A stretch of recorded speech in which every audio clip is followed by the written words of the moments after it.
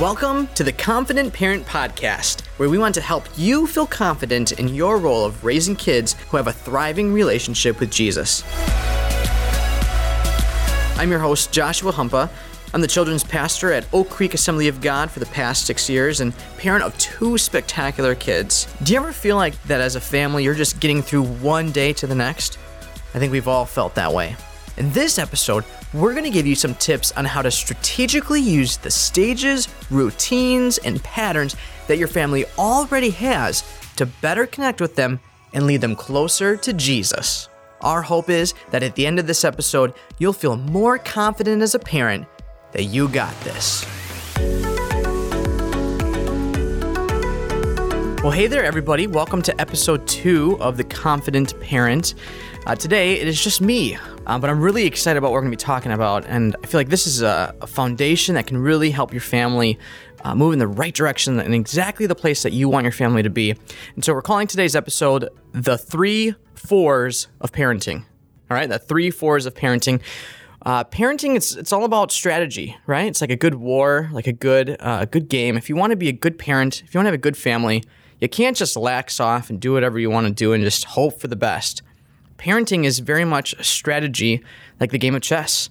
And so we have 3 areas with 4 topics in each of those areas that we think if you can master or kind of figure out how to strategize in these places, your family is just going to be in the best possible spot no matter where your child is in their growth and development.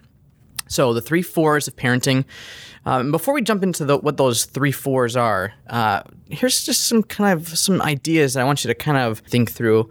And the first is that, the only unique role that we have is being a parent. So the only unique role that we have is being a parent. Whatever your job is, whatever volunteer positions you might hold, whatever else you do in life, somebody is going to replace you at some point. If you were to leave your job today, eventually someone would replace you. Someone else can take that job and might even do it better than you can. Probably not, because you're probably the best at what you do. But whatever role you're in, somebody is going to replace that role, except for being a parent. It's the only unique leadership position that we've been given that no one else can do it. Other people can try to be a parent and can even be a role model example, but nobody can quite be a parent like we can. You know what? When it comes to parenting, no one's perfect. There's no perfect way to do this. We're all struggling and trying to figure it out. But a good parent is intentional. And even more than intentional, it's following through on what you want. You can have good intentions and hope that your family would get someplace and feel a certain way, that your kids would have great memories and feelings of what it was like to grow up in your home. But intentions and reality are 2 different things. Intentions can lead us in a great place, but it's the strategic steps that we take that are going to lead us to our dream family. And kind of one last final idea to kind of help us guide through these 3 4s is that kids are naturally seeking selfish desire. Kids are naturally seeking a selfish desire. As you know, we don't have to teach our kids to be naughty or to think for themselves and want everything for themselves. But that's just how the world works. Whether you believe in God or not, people are naturally born to think about themselves first. And so I think we all want to be people that think of others greater than ourselves, that we want to serve others and help people. And so in order to do that, we as parents need to help point our kids in the right direction. They're going to naturally want to stray towards themselves and towards doing sinful actions. But if we're strategic and we follow these steps that we're going to lay out in just a second, your family is going to be in the best possible place. So you ready to jump in? Let's buckle up, baby. Here are the 3 4s. You might want to buckle up, baby. All right, here is the first of our 4s. This is the 4 stages of parenting. And the idea of this is that your child's life is broken up into 4 different categories or 4 different areas that they're going to go through. And that in each of these 4 areas, there's a different way that we want to interact with our kids and help them grow up to be who God created them to be. Even if you don't have a relationship with God, even if you don't believe in a God, I think you're going to agree on this list. And even the way that the kids develop and the way that they think, in ways that we want to help steer them and guide them so that they make great choices and think about others first, and that we think the long term, not just on behavior, but on how we want to have a relationship with them, the type of relationship we want to have with our kids. Long term, thinking the long end game here when our kids are adults, and in these moments. So here it is, the 4 stages of parenting. The first one is ages 1 through 5. Ages 1 through 5, so birth through 5 years old. And this is called the discipline years.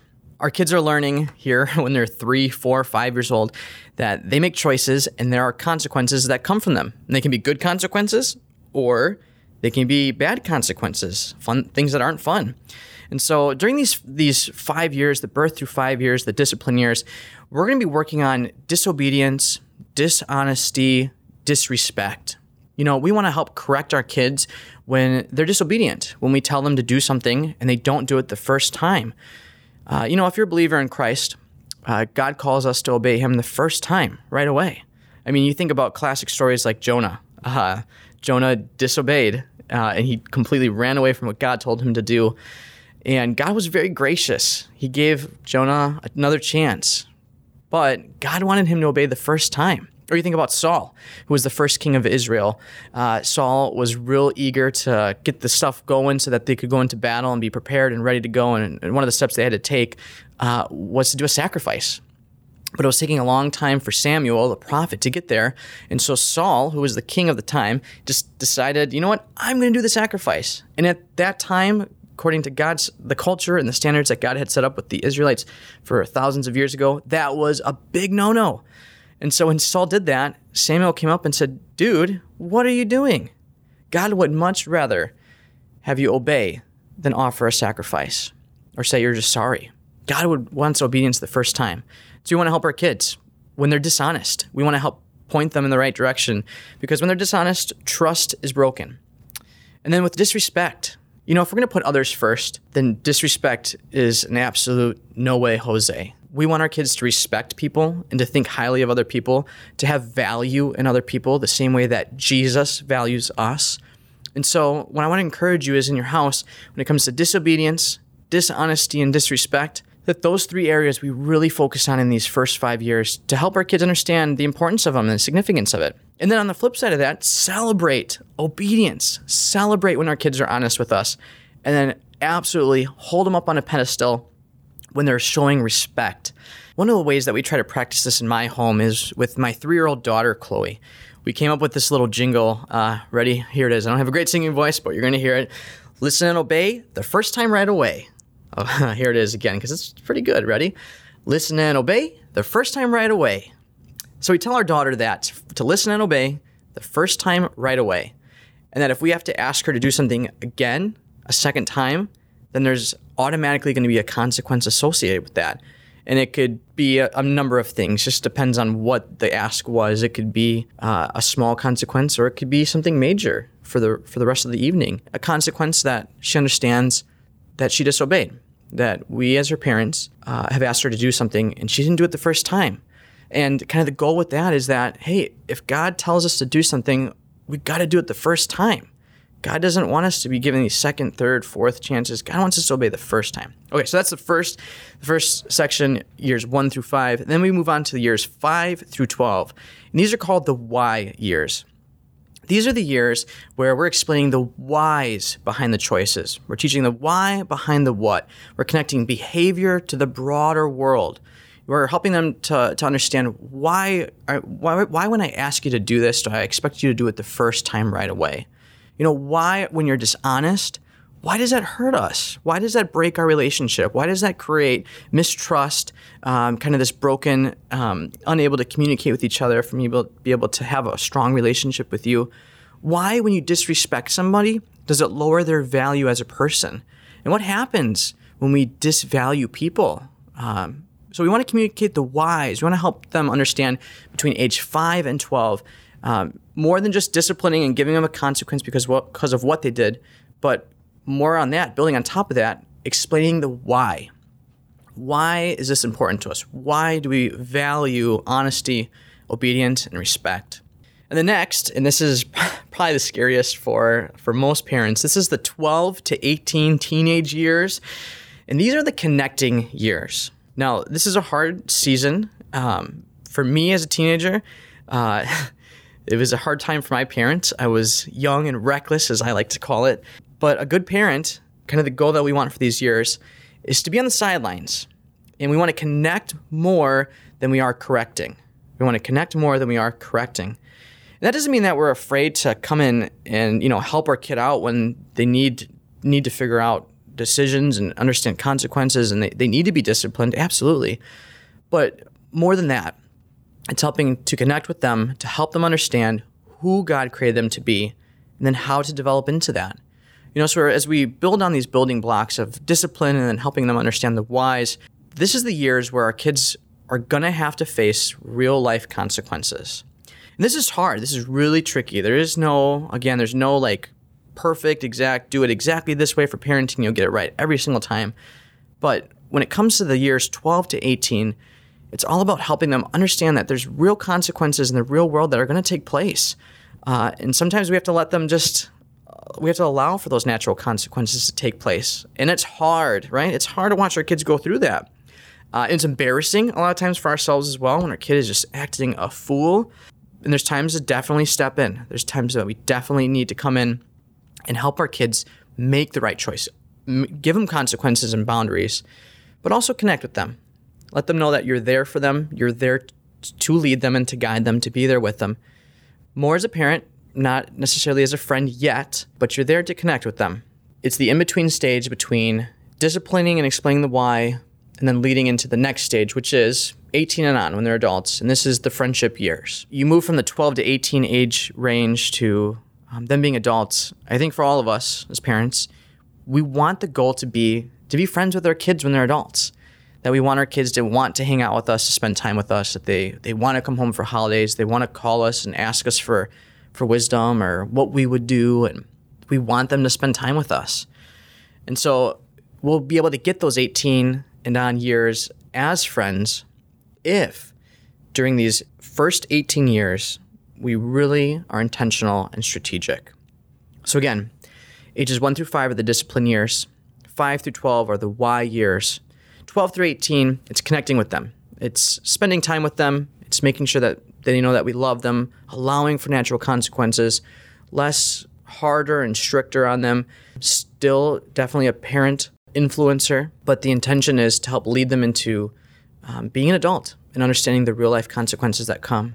So that is the first of our fours. The first of our fours. Ready to move on to our next set of fours? What's great is these are all going to help you connect together. These are all going to connect together, and this is going to be great for your family. So here we go. Buckle up, baby. Let's go on to our second of our fours. You might want to buckle up, baby. The next fours is the 4 routines of every family. The 4 routines of every family. Now, we're diving deeper into how during these 4 different seasons you can connect with your kid. No matter how busy, how stressed, no matter how rich, how poor you are in the season, no matter if it's newborn, if it's teenage, these next 4 routines every family goes through. And if you will leverage these routines, man, I promise you that you will have an incredible way to connect with your kid and leverage the times that your family naturally has, no matter what you're going through, as a way to connect with them and to lead them closer to Jesus. All right, so here are the 4 routines of every family. Are you ready? It's drive time, eating time, playtime, and bedtime. Again, it's drive time, eat time, playtime, bedtime. Now, these 4 routines are something that every single family has. And I'm sure as you're thinking through it, you're like, yeah. We're always driving in the car together. We eat together. Every family's got to eat. Playtime, yep, my kids have playtime. And bedtime. Now, these routines are a lot easier when you have kids that are in the 12 and under stage to connect with them. But this still is applicable when you have kids in the teenage years as well. And so for a lot of this, we're going to talk about it from the age of 12 and under because it's a lot easier to talk through that. But if you have a kid that's a teenager, I'm sure that as you hear these, you'll be able to figure out ways that you can leverage these routines in your schedule to connect with your kid and then help them understand how much you love them and how much Jesus loves them as well. So let's talk about drive time. Every family has drive time where you're in the car together. And for most families today, they're spending a significant amount of time in the car. And what's great about that is that you are in a closed, confined space where no one else can interrupt what you're doing. And this is a time where you can connect with your kid every day and even create patterns that you do every single time when you're in the car, either on a way to a specific place, or this is what we do on Monday, Wednesday, Thursdays. But you can leverage your drive time to be a time where you as a parent lead your kid deeper into a relationship with Jesus and together. So let's kind of talk about some things that you can do in drive time. One thing I would encourage you to do is take away phones, iPads, all that stuff, and use drive time as a time where you're together. If you're driving your kids to sports, there's a lot of time that they're on the field and that you're not with them. But during the drive time, either to or from, man, that's a special time that you have with them to connect with them.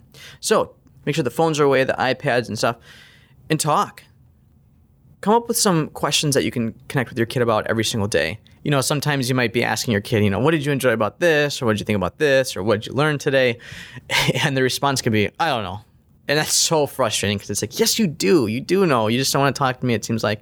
But I encourage you that the more that you continue to do this and leverage this time, the easier it'll become. And the more routine it will become. Taking time every day to memorize a verse can do so much for your family. If you have kids that are younger, the 5 to 0 age, on Spotify and Apple Music, they have Bible stories that are illustrated, like radio dramas that can really come to life with your kids. And so if you just pop that on, it's a 10-minute story about the Bible, about a Bible character, about Jesus.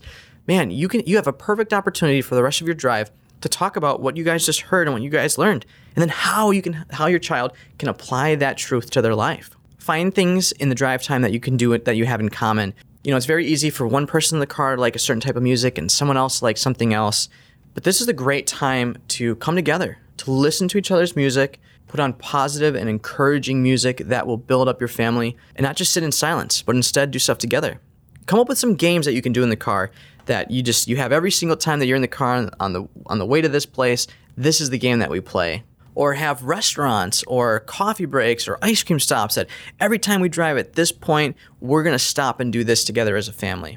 So I encourage you, leverage your drive time because we all have it and we spend a lot of times in our car, which is perfect because then we can spend it together with our kids. Next is eat. All of us got to eat. Now, because a lot of us are so busy, more and more we're becoming families that eat out of a window. My brother-in-law, he likes to say, if it doesn't come out of a window, I don't eat it. I think that is hilarious. It's so funny. But for a lot of us, that's the truth, is that more and more we're eating food that's fast, quick, because we're on the go. But I want to encourage you to do this. We have to eat. So schedule time around the dinner table and put it on your calendar. People don't argue with your calendar. If you put something on the calendar and somebody says, hey, you want to do this on this time or this date? But if you've already scheduled stuff, people aren't going to say, well, what's on your calendar? Show me your calendar. Come on, let me see what you got. I don't believe that you're busy this day. But if you schedule time to sit down as a family at your dinner table to connect and spend time together, you're really going to see the fruit of that. And the point of our eating time is not to eat, but instead to connect with each other. Schedule this week at least 2 to 3 times where you're sitting together to share a meal. Or it's not this rush, real quick, eat as fast as you can, but instead, a time where you're together to eat and be together. Next is playtime. Now, if you have younger kids, there's a lot more playtime going on where your kids are active and all over the house. And if you have teenagers, they're probably more likely to stay in their room. But every family has some routine, some part of their day where there's some sort of rest or homework time. What I want to encourage you is to again, leverage that time so that playtime is together time. You're going to have time where the kids are going to have to do homework. So why don't you all do homework in the living room together close by? When you're playing, be intentional about using that opportunity to, again, going back to what we want to teach and instill within our kids, obedience, honesty, and respect towards each other. When we identify that we have a playtime, we know that we can use that as an opportunity to connect with our kids and to lead them closer to Jesus and to who he wants them to be. Man, it's going to be so much easier to do that. And then finally is bedtime. If you have kids that are 12 and younger, this is going to be such a special time every night. Most likely you have some sort of routine where you either pray or read the Bible or you're showering, brushing teeth, getting ready for bed. And this is a time where you can very easily connect with your kid. I have this app on my phone that we use at bedtime called the Family Prayer app. It's free. I have an iPhone, and so I know that's on the App Store. And it's great because, as we pray with our kids, sometimes the prayer becomes the same thing over and over again. But we pray with our daughter and our son every night, and we read the Bible. And with this app, there's four kind of four sections, four colors, and 4 different areas help keep your prayers alive and active. And so there's one that says, tell God he's great. Another one that says, say you're sorry. Another that says, ask God. And then last, say thank you. And so when you click on one of those icons, it gives you a new suggestion on how to pray according to that theme. And my daughter, her prayers have just transformed because of it, and she loves to do it. Partly because it's on the phone, but also because it's a fresh way to help her pray. So again, that app is called the Family Prayer App. It's a free app. It's a wonderful tool that you can use. But bedtime, that's a special time as the family is winding down to connect, to use that as an opportunity to instill the truth of Jesus with your family. I heard this really smart advice that has really changed the way that I interact with my kids in the morning. I don't know about you, but it feels like my family is always in a rush in the morning, and there's always a ticking time bomb going off, and where we got to get out of the door, and if we don't go now, things are going to explode. Oh no! And so it can get really tense and stressed in our house sometimes. And so what can happen is that we wake up and we're instantly upset with our family, with our kids, because, come on, we got to go now. Let's go. But this advice that I heard was that, when the first interaction that you have with your kid, to love on them, to give them a big hug, to let them know that you love them, say a big, cheerful good morning, even if you are super stressed. But that the first thing that they wake up to is this positive, encouraging, warm feeling from their parent. And so for us, what I've tried to do is very intentionally, my daughter's going to be one of those teenagers that hits the snooze button 12 times, but I have to kind of get her going a couple of times for her to wake up. But when I first go in, I give her a big hug and a big kiss, and I say good morning real sweet and tell her I love her, ask her how she's doing, if she needs a minute. And then from there, it's like, come on, let's go. Sometimes. But I want to be intentional about saying hello, greeting her nicely and warmly. And then the same with my son. I pick him up and give him a big squeeze and a big kiss, say good morning. And it's changed me. It's changed me from the inside, that I'm much more likely to be patient with my kids instead of starting off that way. All right, so that is our second set of 4s. We are moving on to the third and final 4 of today. Are you ready? Here we go. You might wanna buckle up, baby. All right, here's our final 4. It is the 4 signs of personal spiritual growth. Again, it's the 4 signs of personal spiritual growth. If you're a believer in Jesus and you're trying to lead your family closer to Jesus so that they have a relationship with God and that they make it to heaven, this next part is going to be really helpful for you. These are 4 ways that if you do these things, your kid is absolutely for sure going to grow in their faith. Some of it they have to do on their own, and some of it we have to really initiate and strategize to make sure that it's getting done. But if all 4 of these things are being done on a regular basis, I guarantee you, your kid is going to grow spiritually. All right, are you ready for it? Our first one of our 4 signs of personal growth is that your child is having private devotions. Now, devotions are spending quality time with God. That's through reading the Bible. That's through praying. That's through connecting with God one-on-one. Once our kids can start talking and thinking for themselves, they're ready. They're ready to connect with God. And going back to what we said in the beginning, our kids are selfish. They are not going to want to do this on their own, most likely. We're going to have to really prod them and lead them and set them up for success in this area. But if we'll push our kids to have personal time with God, even if it's like you have to do this before you can play, man, your family, I'm telling you, it's going to be better because of this. Man, I'd really encourage you, if you're not having private devotions yourself, really get that into your schedule. Get that into your everyday habits, because not only will it transform your life, but you will be able to influence your children's life. Here at Oak Creek Assembly of God, for elementary kids, we give them every single Sunday this book called a SOAP journal. Now, SOAP stands for scripture, observation, application, prayer.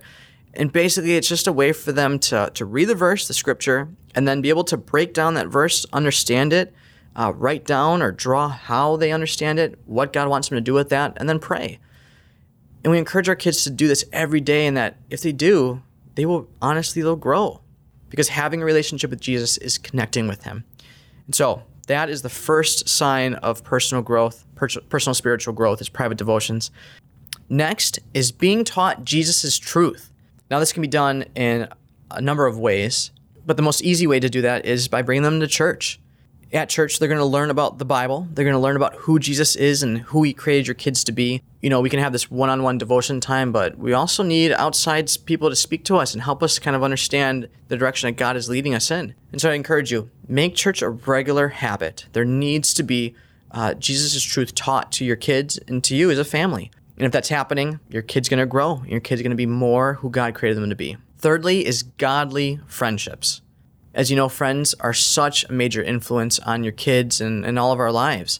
And so we want our kids to have godly relationships. They're going to naturally have friends at school. If you go to a secular school, they're going to have friends at school because they're with them all the time. And, a lot of these kids are probably good. They're probably fine. They're probably great kids, great families. But if their family's not built on a relationship with Jesus, the dynamics aren't going to be the same. The same values aren't going to be communicated. The growth isn't going to happen that God wants to happen in their lives. So I'd really encourage you, surround your kid with godly relationships, godly friendships. That can very easily happen at your church. For us at our church, one of our main goals every single service is for kids to connect with each other. We want friendships to take place here. I grew up at the church that I'm serving at now since I was a baby, and my best friends were the friends that I had here at church. My dad played drums on the worship team, and so he was here all the time, and so I was here with him. And one of my best friends growing up, his dad was also on the worship team as the lead singer. And man, we have great memories together. We definitely got into trouble when we were goofballs, but my church friends were really the people that helped me grow in my relationship with God, helped keep me accountable, and me them. And I'm so thankful for my church friends, that my parents really made that an important part of my life, that my church friends were important, that my parents wanted me to spend time with my friends that loved God. So I encourage you, surround your kid with godly friends. Push them into opportunities and environments where there's going to be Christian kids, and watch and see what God does through that. And then finally, and the 4 signs of personal growth, if you get all these things done, the fourth one, the last one, then your kid's going to grow spiritually. The last one is this, a personal ministry. Jesus gives us this law. Basically, if you're a Christian, this is the one law that we have. It's to love others the way that Jesus loved us. And to do that, it means that we have to act out love. It means that we have to serve others, not to be served, but to serve. And so that can happen anywhere. That can happen when you're at the restaurant and there's somebody trying to get through the door and your kid goes and opens the door for them. That's serving someone. It could be at church. It could be working in the tech area or helping in the nursery with babies. It could be you as a family going with some organization in the city and making a difference in people's lives. But part of being a follower of Christ is serving others. It's having a personal ministry. And so we want to help our kids understand that serving is part of being a Christ follower and giving them opportunities to do that. So let me go through the 4 signs of personal spiritual growth again. It's having private devotions, being taught Jesus' truth, godly friendships, and personal ministry. If you're making sure that these 4 things are happening in your kid's life, your family will be changed for forever. And your kids, they're going to grow spiritually. They're going to have a solid foundation on Jesus Christ. There's no way up but to grow. So there it is, the 3 4s of parenting. That's the 4 stages of parenting and kind of the goals that we want to accomplish in each of those different stages. That's the 4 routines that every family has that we want to leverage those opportunities to influence our kids to love Jesus and connect with them. And then finally, leading our kids spiritually, the 4 signs of personal spiritual growth. I really hope that you were able to take some wisdom out of these and that your family will be set up for success. For some, this might feel like it was drinking out of a fire hose. I hope not. But if so, I encourage you, listen to this podcast again. Maybe take notes the next time. And I really hope that the Holy Spirit was speaking to you and giving you ideas on what you could do in your family as we went through this list so that you can be strategic with your family in leading them, connecting with them, and setting up your family so that when they're grown, you can be friends and that they love Jesus. Again, parenting is the only unique role that you have, and it's tough. It means being strategic and having a plan. But let me encourage you, you got this. Take each day one step at a time, and with God's help, your family can be the family of your dreams. Today, we hope you feel more confident in your role as a parent and that your family's best days are ahead. Subscribe right now so that you'll always be the first to hear new content from the Confident Parent Podcast. And if you're excited about this, please let somebody know. You can send them a text right now about it. Our podcast will grow as you rate and review. So as episodes come out, please share with the world what you think. Oak Creek Assembly of God is a church in Oak Creek, Wisconsin. And if you live anywhere in the Milwaukee area, we invite you to come join us on our Sunday morning services at 8 and 10:30 a.m. or Wednesdays at 7 p.m. We're all in when it comes to kids, and we know that your kid's going to love it. Hope to see you here soon. There's no perfect way to parent, and all of us are trying to figure out how to do this. We're praying for you and believing that the best is yet to come for your family.